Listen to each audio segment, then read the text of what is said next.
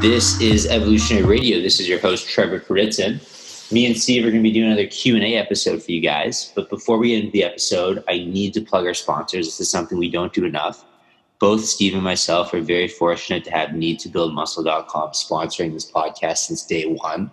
We're almost at our 250th episode, and they never have actually forced us to put in sponsor messages or anything like that. So it's a really, really genuine sponsor. It's someone that me and Steve, we both use their products ourselves. They got a really good liver aid called N2 Guard. They got krill oil. They got creatine. It's just a really well-run company. I mean, their creatine is just creatine. There's no magic. It's affordably priced. I mean, I think the creatine's less than $20. I mean, it's just ethically dosed products, no proprietary blends, no secrets. So yeah, I want to give that a plug. That's something we haven't done enough. Steve, do you want to get into the episode? I know you're going to the dentist in a couple hours here, hey?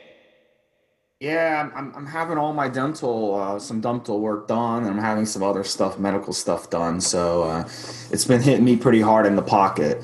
So, but stuff you have to do. I mean, as you get older, guys, your teeth are very important.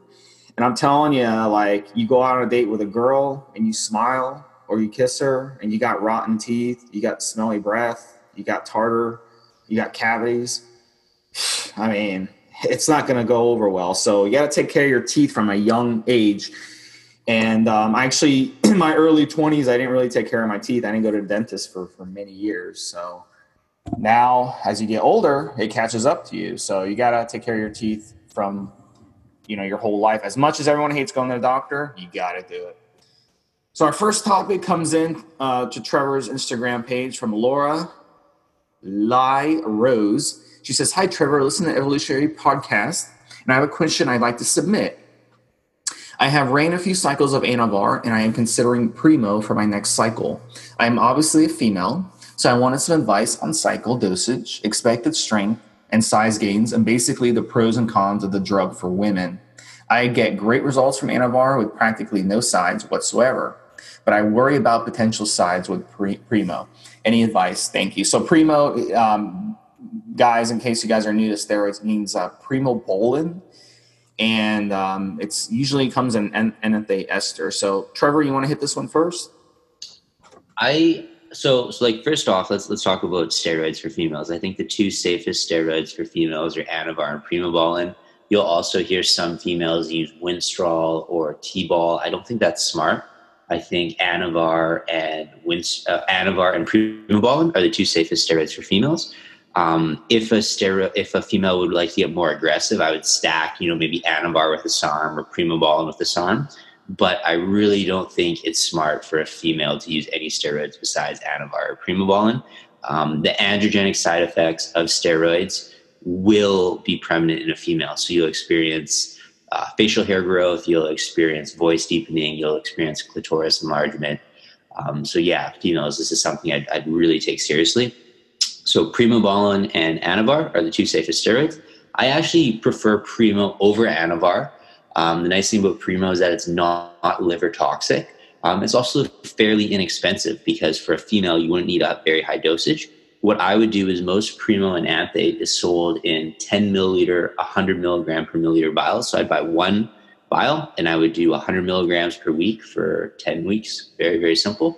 And then for a PCT, I would run a good natural testosterone booster. So that's what I do. Very, very simple. 10-week cycle, 2-week break, 4-week PCT with a good natural testosterone booster. Steve, what are your thoughts? So there's a couple things on this. Let me take it this way. So first off, you want to be careful because the ones that are good for females are also heavily faked. So you want to make sure you're using a legit source first off, because a lot of women will use what Trevor mentioned and then come back with a lot of problems. And it's because they're actually using something else. Because sources, sometimes sources don't do it on purpose, but they use poor source for their raws, or the source themselves don't care about their actually checking their own stuff. So they'll basically make the stuff, sell it without double checking that it's real. And that is costly to do that. But sources are trying to cut corners. So that's very common. So you want to make sure you're using a legitimate source. Number two, with women, if you've ever been to the gym and seen a woman who's obviously on steroids or been to a bodybuilding competition, you'll notice they have male traits. They have they may have wide shoulders, they may have a deepening voice, they may have more body and facial hair than they should. Their hair might look really, different than a female hair. And, I do have female friends who are heavily into bodybuilding, and they do venture into the more androgenic compounds, which do have viralization. So if you go down that route, look, it's your body, it's your business. I'm not going to tell you not to, but I'm telling you that, you're not going to look feminine. And some of these viralization issues can be quite long-term and permanent. So you have to really, really be careful and set a goal and, keep that in mind, because a lot of men, I don't know what Trevor's into, but I know for me, I'm not into that look. I like a feminine woman. So a lot of guys are going to be extremely intimidated by that look. So keep that in mind. The androgenic steroids obviously are moderate doses of testosterone, or even what would be considered for a male a TRT dosage would be very androgenic for a female.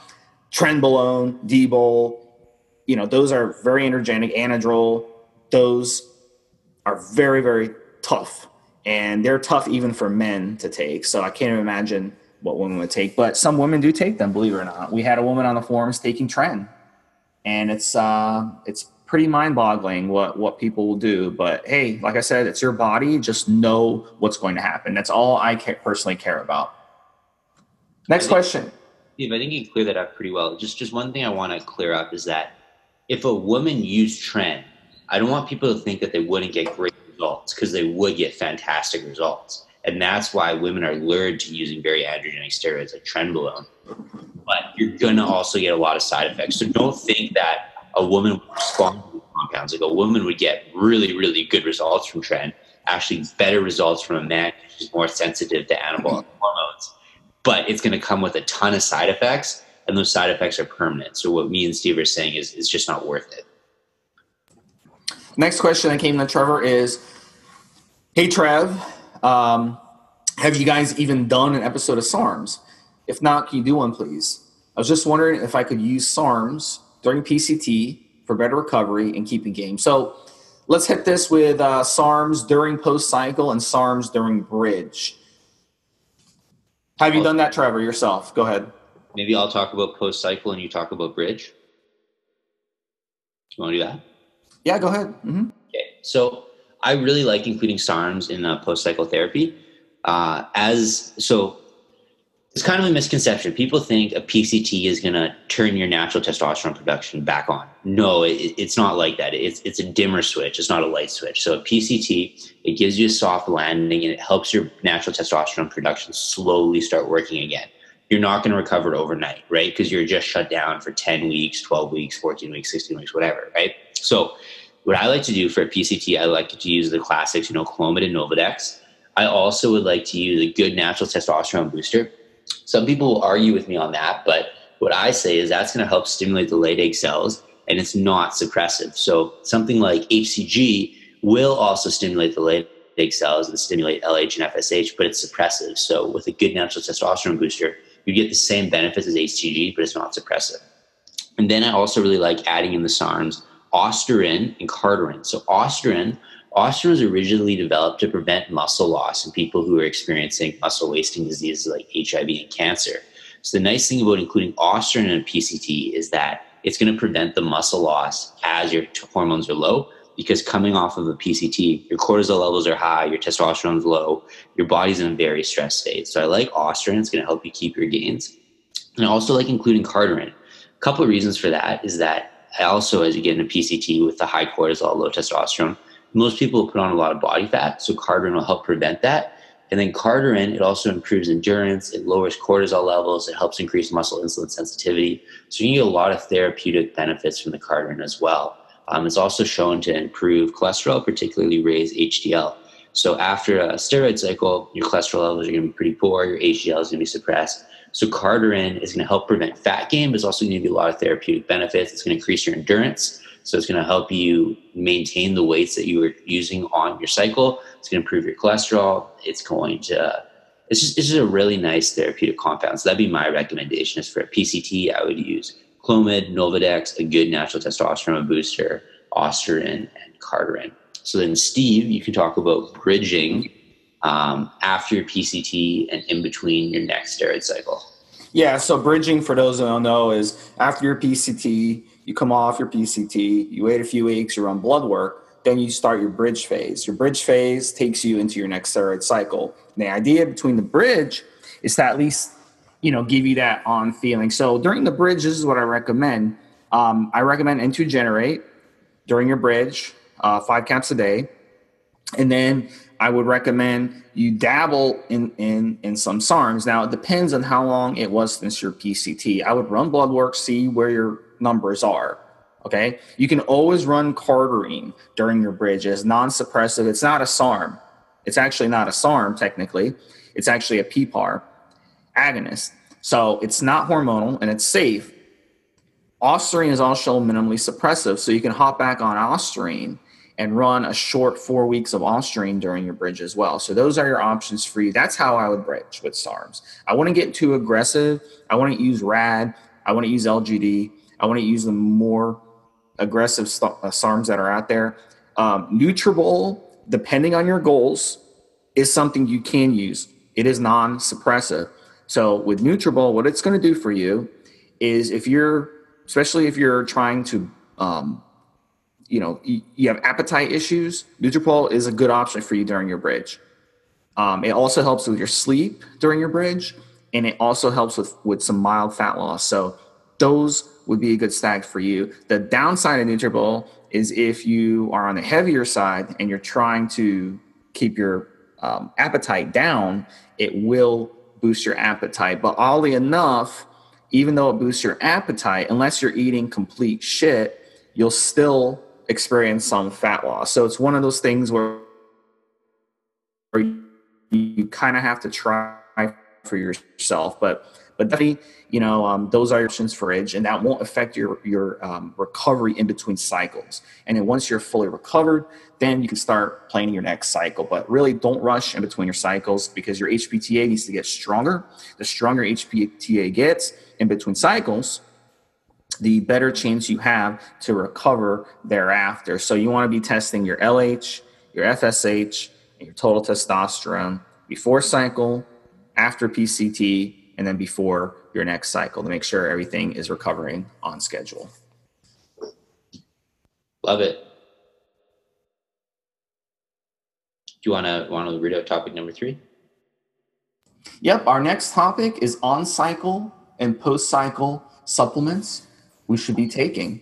And Trevor, your last cycle, I'm not sure when it was, but can you talk us through what you took on cycle and then post cycle? And I'll kind of follow up on that. So I'm going to build up on what you spoke about yesterday. We spoke about just previously is that, you're talking about bridging, with SARMs.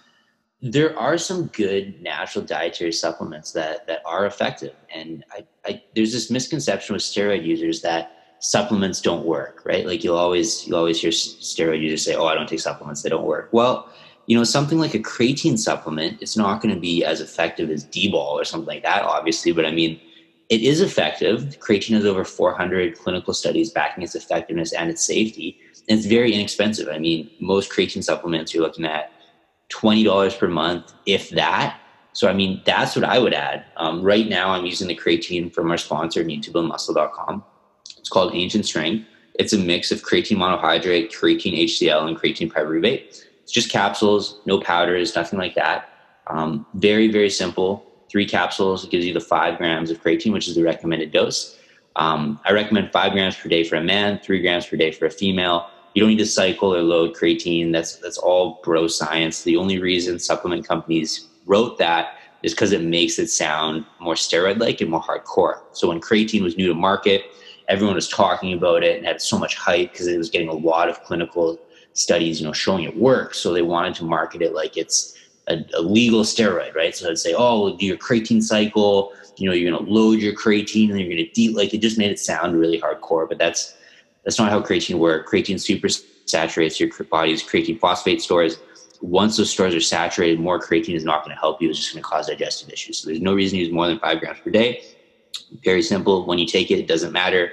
The product I'm using, the H in Strength from needtobuildmuscle.com, it's in capsules. So I just take it before my workout, but it really doesn't matter. You can take it with breakfast, you can take it with dinner, you can take it with food on an empty stomach. Creatine is naturally occurring in food, so it's perfectly safe. It's not a steroid. It's not a hormone. It's not a stimulant. It's nothing like that. Kids can take it too. There's actually a lot of research right now showing that creatine can help prevent Alzheimer's because there are a lot of creatine phosphate stores in your brain, and those get depleted as you age. So the new research is actually not on athletes when it comes to creatine, but it's on seniors and trying to prevent memory loss and Alzheimer's. So it's really, really interesting. So that's what I would say is, if you're going to bridge or, even if you're on cycle, keep an open mind. Like obviously supplements aren't going to give you the same results as anabolic steroids, but there are some supplements that are very effective. A good quality multivitamin would be another good addition. A krill or a fish oil would be another good health product. Depending on how many vegetables you eat, maybe a greens powder, just simple recommendations like that. Steve, what do you? So yeah, when on cycle, guys, you want to make sure when you're on cycle, the thing is, your organs really take a beating, your liver takes a beating, your kidneys take a beating, your heart especially takes a beating, your estrogen's all out of whack. So our recommend is N2 Guard because it helps balance all that out. So on cycle, definitely go with your N2 Guard. When I was running Tren, this was back, 2011, 2012. So it'd be 7 years ago. I was a Trenaholic for a couple of years, using Tren on and off. And I found that running N2 Guard at 10 caps a day really made a huge difference. And if I ran out and I didn't have it on hand, then I would feel like absolute shit, without it. So it really, really does help. So give that a shot. If you like to keep your balls plump on cycle, N2 Generate helps. It's got herbs in there that help stimulate, your Leydig cells. And then when you come off cycle, like we said before on PCT, it's very, very important not to just run a SERM-only PCT because that is basically you're blocking off estrogen from feedbacking into the pituitary glands. You're going to feel like shit, okay, just running Clomid and Nolvadex by themselves. Very important you stack in a good testosterone booster. N2 Generate Extra Strength, which is ES, really, really works at offsetting those negative side effects. So those are the hardcore supplements to use. Trevor went over kind of more the softcore, supplements. But, these supplements, guys, are really important to add. And in the old days, guys used to actually like buy all these products separately. And now we have the benefit of kind of having them in all-in-one formulas like this. So it really is a great way to kind of feel better on cycle and feel better during PCT. So you should definitely take advantage of it. So our next topic is been on Tren for 6 months, look great, but organs in bad shape. So let me kind of hit this one first a little bit because I want to kind of do a little venting rant here. And it's kind of a self rant on myself because like I told you guys back in like 2010, 2011, 2012, I ran Tren for like 2 or 3 years off and on. I didn't run Tren 2 or 3 years straight, but I ran Tren like I'd run it for 6 or 8 weeks, come off, then I'd use it again 6 to 8 weeks. So I was like a Trenaholic. And this guy ran it for 6 months. So he is basically off the rail Trenaholic. So I was kind of the mini Trenaholic. So I can tell you from my own personal experience, during that time, I started developing internal issues, injuries, rotator cuff. My discs started going rapidly because the problem with Tren, as much as you think it's making you stronger, it is actually making you weaker on the inside. So if you guys were to look at me, I was the biggest, I was the strongest, I was ripped, I was a monster on tren. I mean, nobody wanted to fuck with me in or out of the gym. I mean, I go to the gym and load up 3 plates and be doing reps, like no fucking problem. When the skinny guy next to me was like doing 25 pounds on each bar, and he's like looking at me in shock, like, dude, like, how are you doing this? So it really is an image. Using steroids, especially tren, is an image thing. On the outside, people are gonna think that you're strong, but on the inside, you're gonna be dying on the inside. So this is the thing. The meathead mentality needs to stop, where you're only worried about what people think about you. And like I said, I'm self-hating saying this because that's how I was. I was the guy who went to the gym and saw you putting 25 pounds on the bar, and I would sit next to you and load up two plates just for a warm up, just to, fuck with you. So I was that asshole in the gym. And it's one of those things where, like, you're trying so hard to impress other people that you're actually not even truly enjoying it on the inside. It's an ego thing. So, the meathead mentality, guys, it can lead to many, many problems. So you got to keep in mind what's happening on the inside. So if you're running tren for 6 months straight, I guarantee you your cholesterol is going to be 220, 230, 240, 250. Okay. I guarantee it. Your cholesterol is going to be sky high, your total cholesterol. Your bad cholesterol is going to be sky high. Your good cholesterol is going to be low. Okay. Your blood pressure is going to be sky high. Your psyche, the way you think, your relationships, your marriage, all that stuff is going to go into the shitter because you're mentally going to think you're Superman. You're mentally going to want to fuck as many women as you can, or men, and it really, really does a number on your psyche. So you start doing stuff you're going to regret. You start cheating on your wife or girlfriend. You start doing bad habits. It really does a number on your, prolactin levels and your basically your addiction hormones in your head. Your dopamine levels start going haywire. You know what I'm saying? So you get a rush from doing things like gambling or having sex with like some slut you met off Tinder. It just turns you into a different person and you start acting differently. So if you're on tren for that long, at the end result, as much as this guy thinks like, wow, I'm Superman, I'm the man, you're actually dying on the inside. So it's very important, if you run tren, however long you run it, you need to come off for the same amount of time, off everything. And you need to give your body a chance to catch up to the damage that you're making. So if I had continued using tren and abusing tren, I'd probably be in a wheelchair by now. Like, seriously, it just blows your body up. So you really have to be smart about this. So, I mean, that's my little rant. I'll let Trevor clean up because he knows a lot about the heart health. I think you pretty much summed it up, Steve. I mean, all I'll say is that health is the one thing you neglect.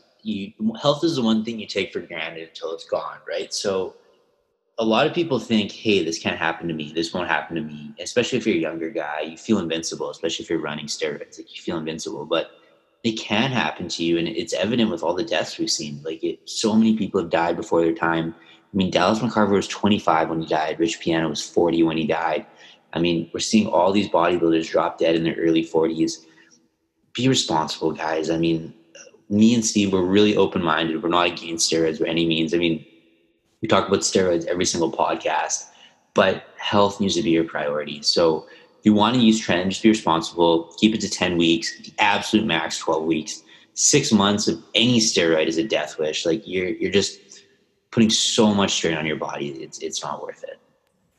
So this is a good one now. This is kind of a relationship lifestyle question. And I'm curious to hear Trevor's perspective, since he's a nice Western Canadian guy who wouldn't hurt a fly, it seems. But deep down, he's a psychopath. We know that, right, Trevor? Oh, yeah. No, I'm kidding. So this question came in. He actually sent in a video question, and it was kind of funny because he added the accent. So he says his father-in-law is from Texas, really old school, and he says he's sick and tired of them, and he wants to know our help.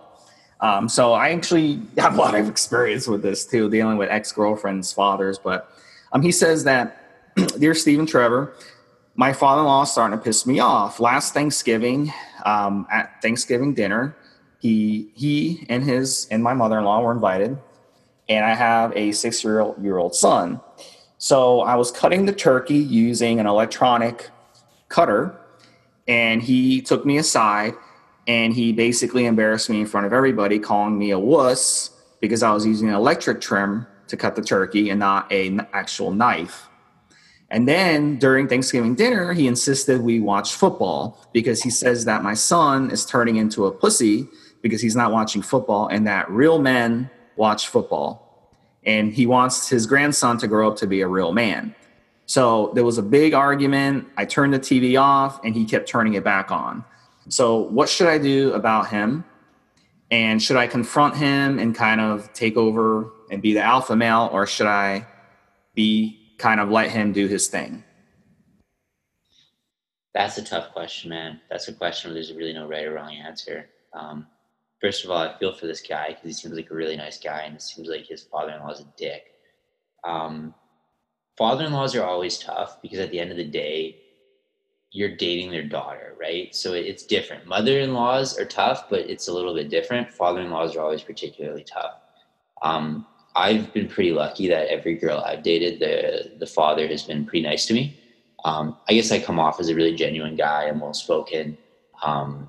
Like I dress nice. I kind of come off as very non-intimidating, but it's tough, man. I think what I would do is I would approach him. I wouldn't do it publicly. I wouldn't, try to create a big scene or a fight. And I would say, look, I really respect your opinions. I respect your viewpoint.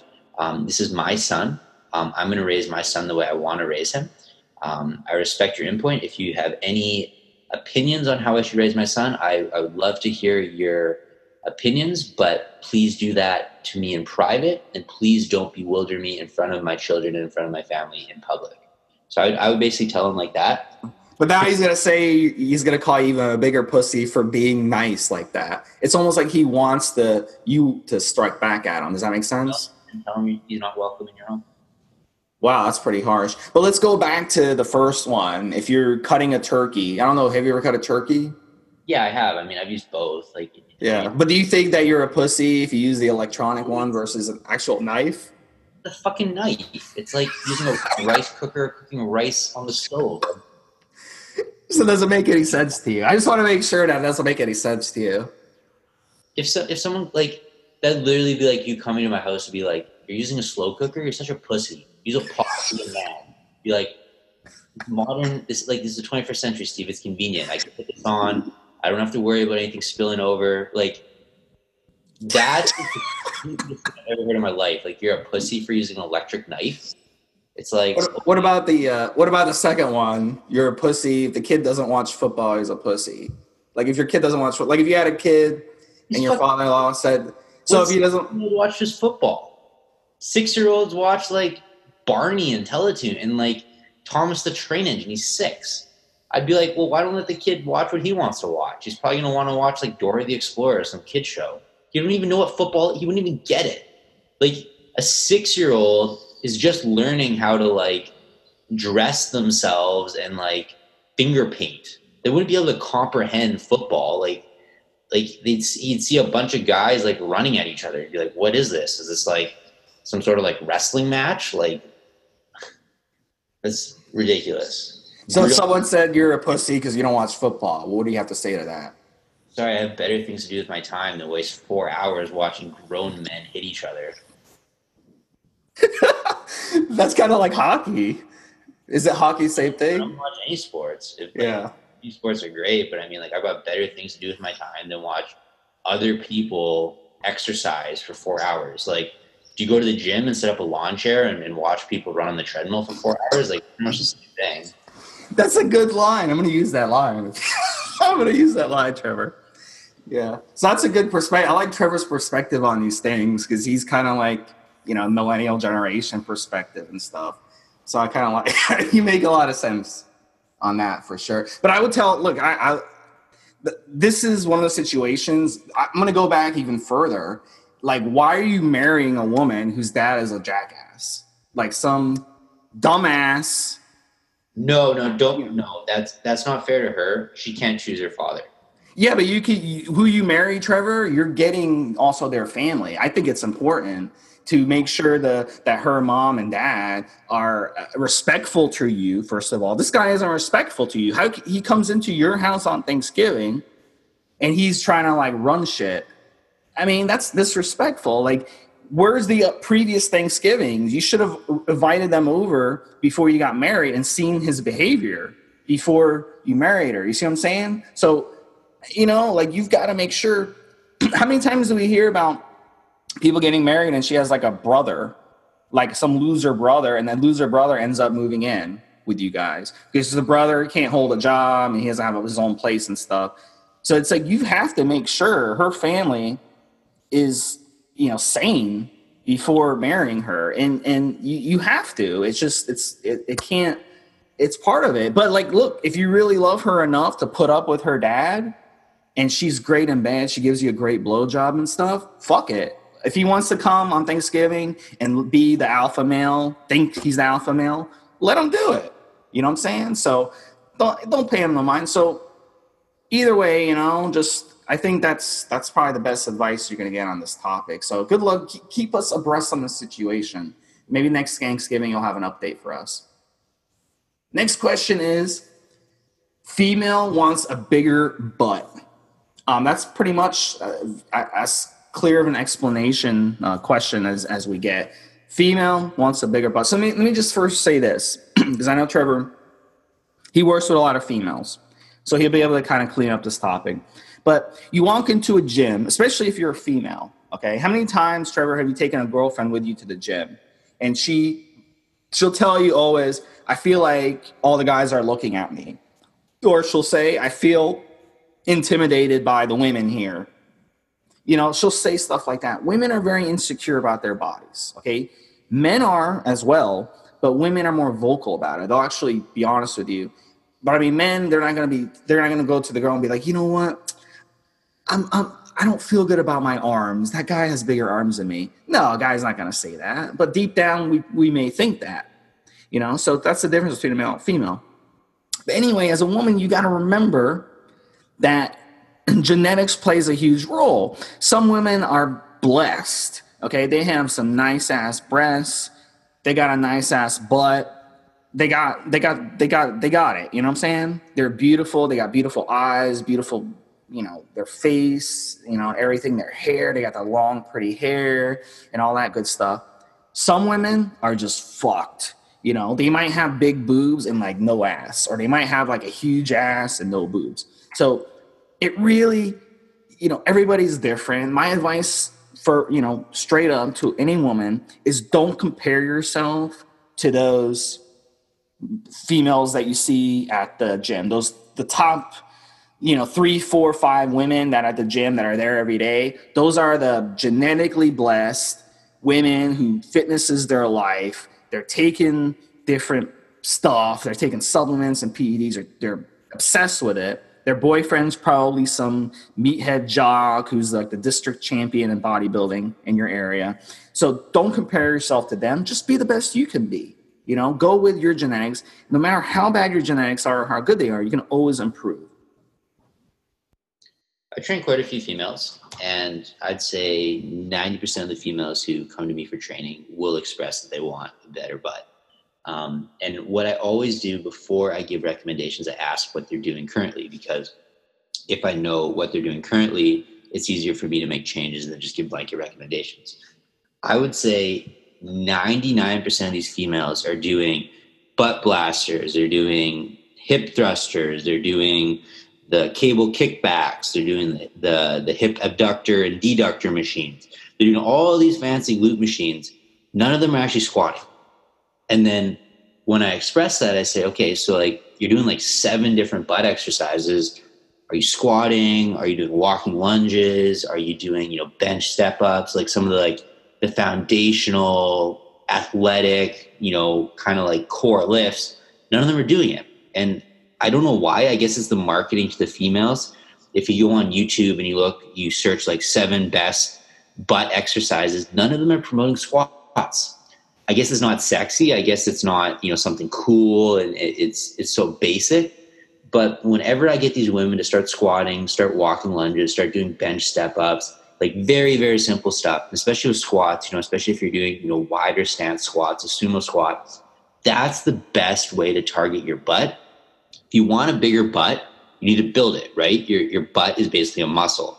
What do you think is going to build more muscle? Squatting heavy weight or doing some glute cable kickbacks with 5 pounds around your ankle?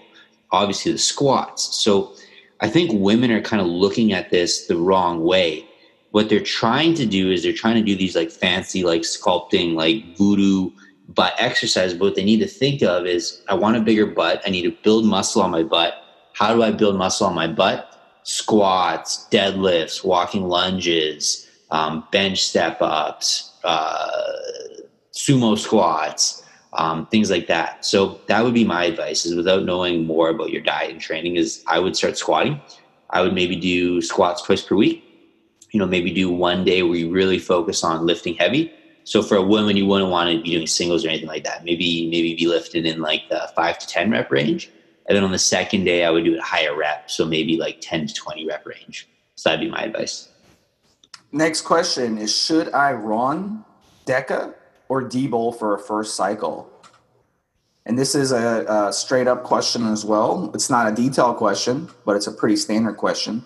So let's say, you want to run just DECA by itself. Now, if you post that on a forum, you'll get about 20 responses flaming you that you're running DECA by itself. But the thing is, back in the 70s, 80s, and even 90s, guys used to run DECA by itself all the time. Because back then, AIs weren't either existing or they weren't well known enough. So then in the late 80s and 90s, guys started using SERMs like Nolvadex on cycle. That's to kind of block the estrogen, keep the estrogen in line. But still, guys weren't stupid enough to run a ton of testosterone on cycle, because you would just get bloated. And that was basically considered the number one side effect, was estrogen related side effects, was gyno. And could you imagine back then getting gyno? Like, I don't even know if it was actually like talked about. Like, if you had gyno, you're pretty much like flat out of luck. I'm not sure back then if they had the type of surgical expertise that we have today, where now to get gyno removed, you go to the doctor, he numbs your pec, and you're not even put to sleep or nothing. He just sits there and works on your pec, and you don't even know that you had it done. It's done so well. But back in the 70s, they would have had to put you to sleep, and they would have had to go in there, and you would have a big mark on your pec. It would look really horrible. So obviously, like back then, they didn't use testosterone in their cycles. But now I'm not sure who started the whole that you have to use testosterone on cycle. I think it was like a steroid source who was just trying to sell more steroids, and the guy started actually believing it and stuff. So if you want to run DECA by itself, it's a steroid. Run it by itself. If you want to run D-Bol by itself, run it. It's a steroid. Run it by itself. Just make sure we have tons of ancillaries available today. And the one you want to use with DECA is going to be Proviron. And the one you want to use with D-Bol is going to be Aromacin, which is an aromatase inhibitor. So if you run it properly with the proper stuff on cycle, run a proper PCT, it won't be a problem. The downside, though, if you run DECA by itself, is it's super, super mild. And you may not get the type of push, the type of androgenic effect in the body to really make you excited to use it. So a lot of the guys these days, we all want results overnight. We became an ADHD society, social media, transformations, gaining 30 pounds on one cycle, yada, yada, yada. Increasing our bench 50 pounds. Everyone wants results quick. You're not going to get that running DECA by itself. It's a very, very mild compound. It's a very long half-life. It takes 5 to 6 weeks to even hit peak levels in the body. So a lot of guys who run it by itself won't like what it does for them. But it's really a great steroid as long as you run the proper stuff with it. I think that was a good answer. I think the question is not, can I run DECA for a first cycle? Because the answer would be yes. I think the question would be, would I benefit from running DECA from a first cycle? And the answer would be, depends on your goals. Now, most people who are doing a first steroid cycle, they want to get bigger, right? They want to get stronger and they also want to gain muscle. So for that, you'd want to run something that's both anabolic and androgenic. That's why most people recommend testosterone for a first cycle as 100 to 100 anabolic to androgenic ratio. You're going to get a perfect balance of gaining muscle and also gaining strength, which is what most people do, right? Most people on their first cycle, they want to get bigger, they want to get stronger. That's why most people are lured into steroids. So you could run DECA, but because DECA has very little androgenic properties, you're going to get very, very little strength gains from it, and it's very, very mild. So unless you're just looking for something super mild, you want, a clean anabolic, you'll probably be disappointed by running DECA. So I would at least add some testosterone to it, or I would just do a testosterone only cycle. Very, very simple. We now have aromatase inhibitors, so all of those estrogen problems associated with testosterone are no longer an issue. So if you ran arimocin with the testosterone, that would prevent the testosterone from aromatizing into estrogen. So that's what I would do. I would do a simple testosterone only cycle, 10 weeks, the testosterone at 500 milligrams per day, the arimocin at maybe 10 milligrams every other day. 10 weeks, run a PCT. Very, very simple. You'll get really good results, no side effects, inexpensive. There's a reason why everyone recommends a testosterone only cycle for a first cycle. Next question is 1 IU of HGH per day. Is it worth it? So let me touch on this a little bit. What I would, I'd want everybody before they start using HGH, just because you can, is go run blood work. Check your IGF-1 levels and check your growth serum and see where your levels are at for your age and versus the ranges, and see if you're deficient in it. But one IU a day of HGH would be kind of like, to me, running like 50 or 75 milligrams of testosterone a week. You're basically shutting yourself down and only getting in not even what your body naturally produces. So I would be curious to know, like, why you want to run 1 IU a day. Is it a cost thing? Is it because HGH is expensive? I don't know. But, my thing about it is, if you're going to run it, you might as well run it, to benefit you. And there is such thing as running too much HGH. We see this, the pros at the high level, they run 5, 10, 15 IUs of HGH a day. That's too much. I would think a dosage of 3 to 3.5 a day IU would be enough. And kits are usually like 100 IUs. So if you run 3.3 IUs a day, that kit will last you a whole month. So that right there cuts down on the cost versus running 6 IUs a day and having to get 2 kits per month, which is double the price. So that's my logic. So I don't see any reason why you won't get good results on that.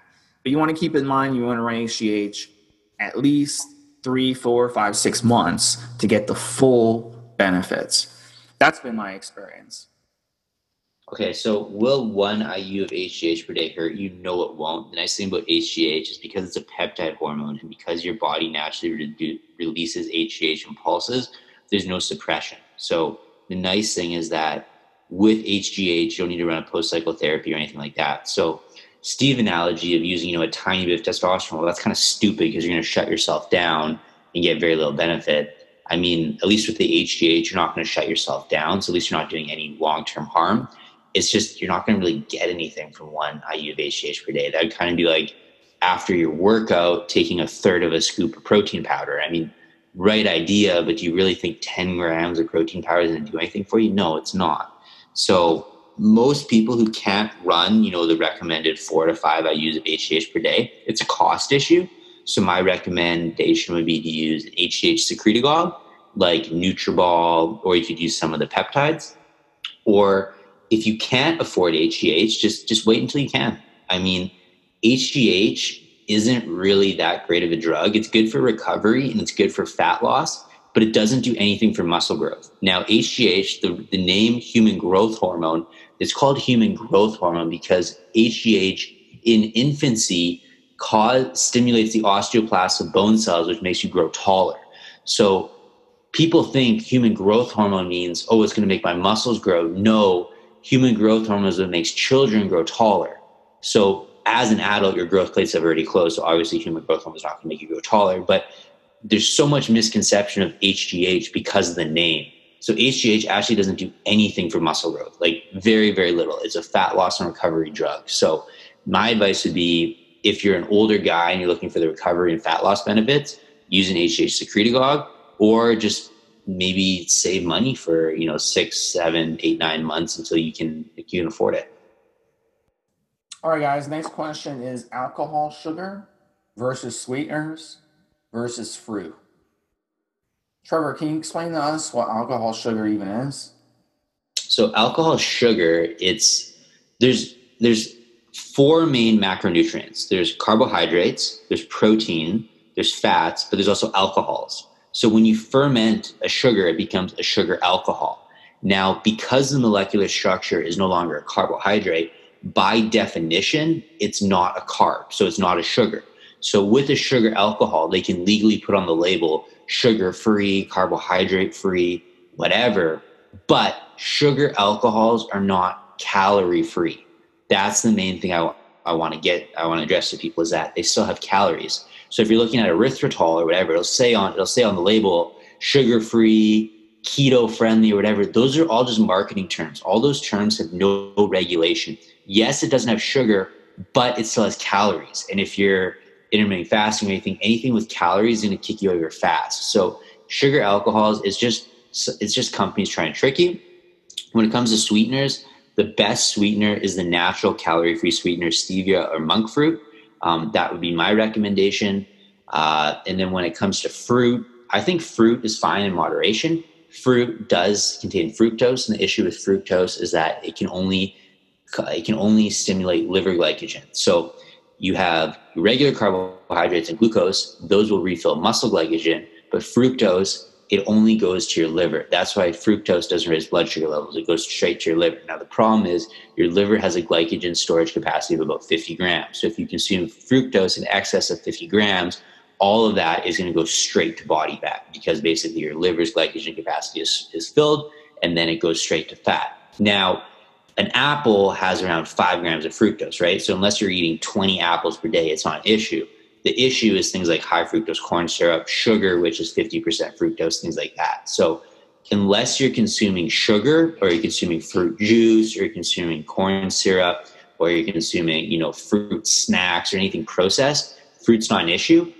Just make sure you're sticking with whole, unprocessed fruit, and be responsible. I mean, I've seen people eat 20 bananas in a day because they're cheap and they taste good. Like that's ridiculous. I mean, eating that much of anything isn't good, right? So if you want to have fruit, I'd say maybe limit it to 2 or 3 servings per day, and then stick with whole fruit. Yeah, I've never met anyone who got fat off eating fruit, or got fat off eating sweet potatoes, or got fat off eating rice. It's always blamed. If you go to a doctor and ask them about fruit, they're like, oh, it's still sugar. Well, a melon is 95% water, 4% fiber, and like 1% sugar, natural sugars. So I don't see why everyone's scared of fruit. It's not a big deal. Even Trevor's analogy, even, playing devil's advocate to Trevor's analogy, and if you really believe fruit is the enemy, who eats 20 apples in one day? I mean, that's just not even plausible. People who live off fruit, like fruit people who just eat fruit and vegetables, or vegans or something, they don't eat that much fruit in a day. They might have like a half a melon for breakfast, half a 3/4 of a papaya for lunch, and then some broccoli and, Brussels sprouts for dinner, and maybe some rice. I mean, that's what they eat. They don't eat 10 apples for breakfast and then 10 more apples for lunch. So I just don't buy it. I mean, that you can get fat off of fruit. I don't see what the problem is. If you're looking to sweeten your coffee or your tea, raw honey. What's wrong with raw honey? Unprocessed raw honey, guys. It comes from nature. Like anything from nature, the body will love you if you put it inside it. If you're using anything that's processed, high fructose corn syrup. If you're using like sweet and low and sucralose and all that crap, your body will hate you. That's all processed shit. It's made in some lab, and then you put it in your body. Of course, your body's going to have a negative reaction.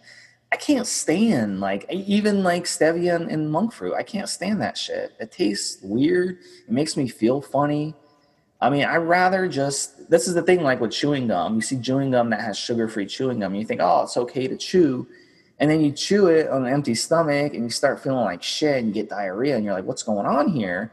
Well, it's affecting your body in a negative way. Even though you're not eating it, you're chewing it.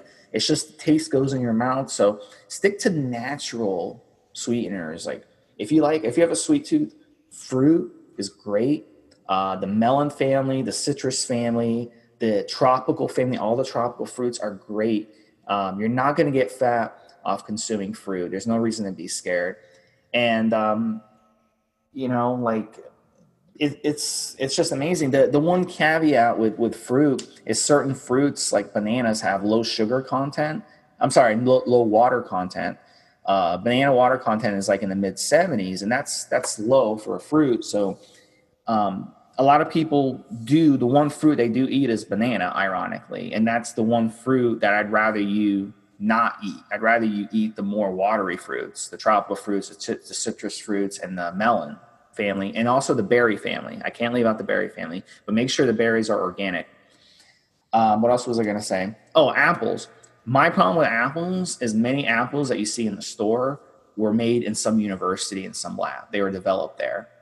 So the reason for that is because they're very tolerant, like weather tolerant. They're very hardy. They can be shipped from Washington State to across the country and not go bad. And they're covered in wax, even if it's organic. So I'm not a fan of apples either. I know a lot of people like them, and an apple day isn't going to kill you, but I'd still rather you consume those other fruits I mentioned over an apple. I personally don't mess with apples or bananas. That's the two fruits I don't like. What do you think about that, Trevor? Apples are on the dirty dozen list, so make sure to buy them organic. The next topic, guys, is our final topic is shoulder hurts while lifting. And this is not a good one. We get a topic like this like every other day. And, I had to learn this the hard way. And what usually happens when you're benching or you're doing military is you might start noticing one arm feels weirder than the other. Has this ever happened to you, Trevor? No, I've been pretty lucky. Yeah, it's not luck. It's that you're young. And number one, you don't lift heavy. You haven't lifted super, super heavy. You haven't power lifted. But what happens is as you get older, things are going to start happening, and that's going to be a red flag right off the bat. So if you start noticing one arm is stronger than the other, let's face it, if you're right-handed, it's usually going to be your right arm that goes first, because when you're straining on a rep, what do you favor? You're going to favor your right side if you're right-handed, and if you're left-handed, you'll favor your left side, right? That's just common sense.